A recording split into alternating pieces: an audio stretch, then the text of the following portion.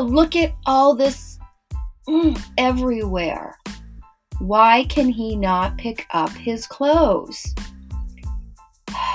Do you get so frustrated with either yourself or your partner when you walk into your bedroom and the clothes are beside the hamper or in a chair?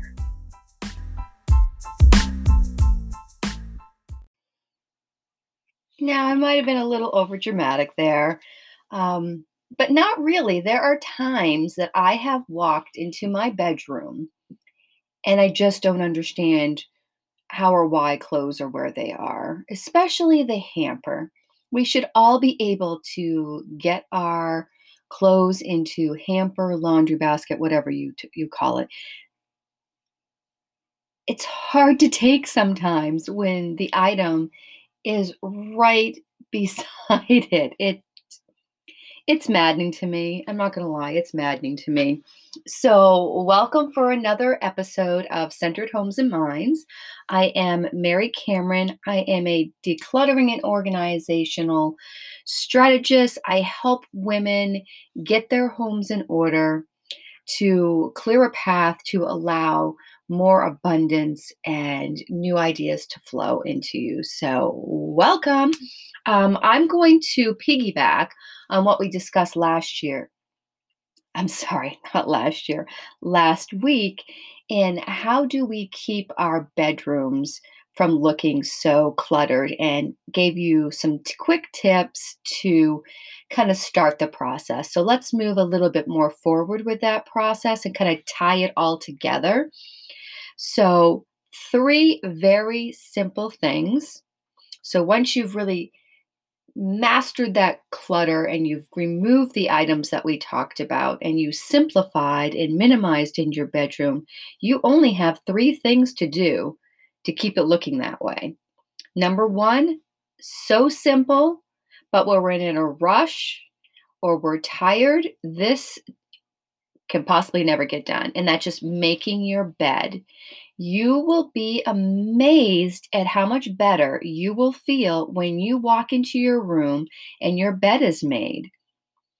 There's just something magical about it. I don't know. I just love coming into a room and the bed is made. And it has not got to be military made. It can be girl just pulling the sheets up over the pillowcase, but it is made. So let's start with that, number one. Number two, the laundry. Let's try to make sure laundry goes, if it's dirty, goes into the laundry basket. And when clean clothes come in, if you could take 5 minutes and actually put those clothes away, it will make a world of difference. If that doesn't happen, it's not your personality, you're too busy, that's okay.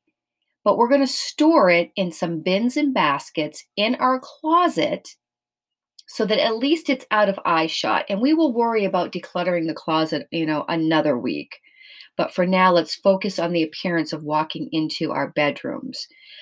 That alone, without having clothes all over the floor that you're throwing everywhere, trying to find that, that shirt that that you washed, put them in a cute bin or basket and store them in your closet. You can even have numerous ones, one for your dresser, one that go on your shelf, one that gets hung, whatever works for you, but you have to find out what functionally works for you. So you can take my advice, but it has to functionally work for you. Number three, keep items off your dresser and your side tables.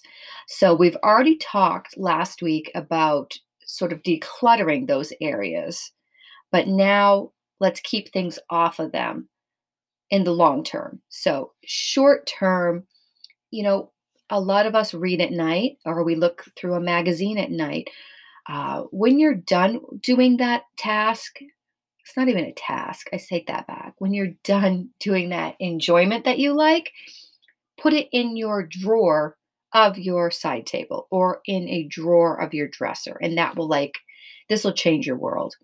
Also, I like to sometimes snack in bed and definitely always have a glass of water on my nightstand. So remember the next morning, throw it in the trash if it's trash or if it's, a plate or a glass, carry it downstairs because those things can really build up. You know that we've all gone through our house looking for glasses because we have none and they're in our kids' rooms. So definitely this is a must. Remove it the next morning. And then just keep a few decorative items on your nightstand and your dresser. It'll be less to move around when you dust, when we actually do get to dusting. Not my favorite thing to do. And that's why I like things kept to a minimum because it's fewer things for me to move and fewer things for me to put back. So that's very quick. Make your bed, put your clothes away, or at least store them in some bins until you can get to putting them away. Keep items off your dresser and your side tables. Use them, but then put them away or take them back downstairs. So these things, our bedroom should be our sanctuary. It should be our safe haven. We should be able to walk into that room and just go, I can let it all go and I'm going to read a book or I'm going to watch some TV or I'm just going to have a really good night's sleep. Take care and we'll talk soon.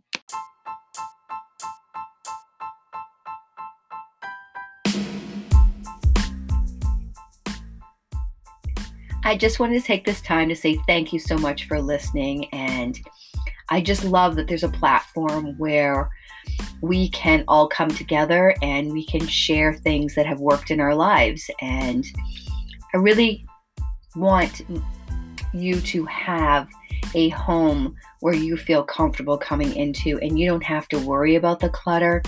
You don't have to feel stressed out that you have to clean so much of the clutter. You just come home and you know that maybe you got to pick up a few things, but I want to give you your time back. So I hope that you find this show valuable. And if you do, share it with a friend. I'd love to have more friends on here to talk to. And you can also find me on Instagram at Centered Homes and Minds. And I have a fun, wonderful group of women on Facebook with Declutter Homes and Minds, where we really kind of get into nitty-gritty and sharing each other's problems with our homes and offering some solutions. So check us out.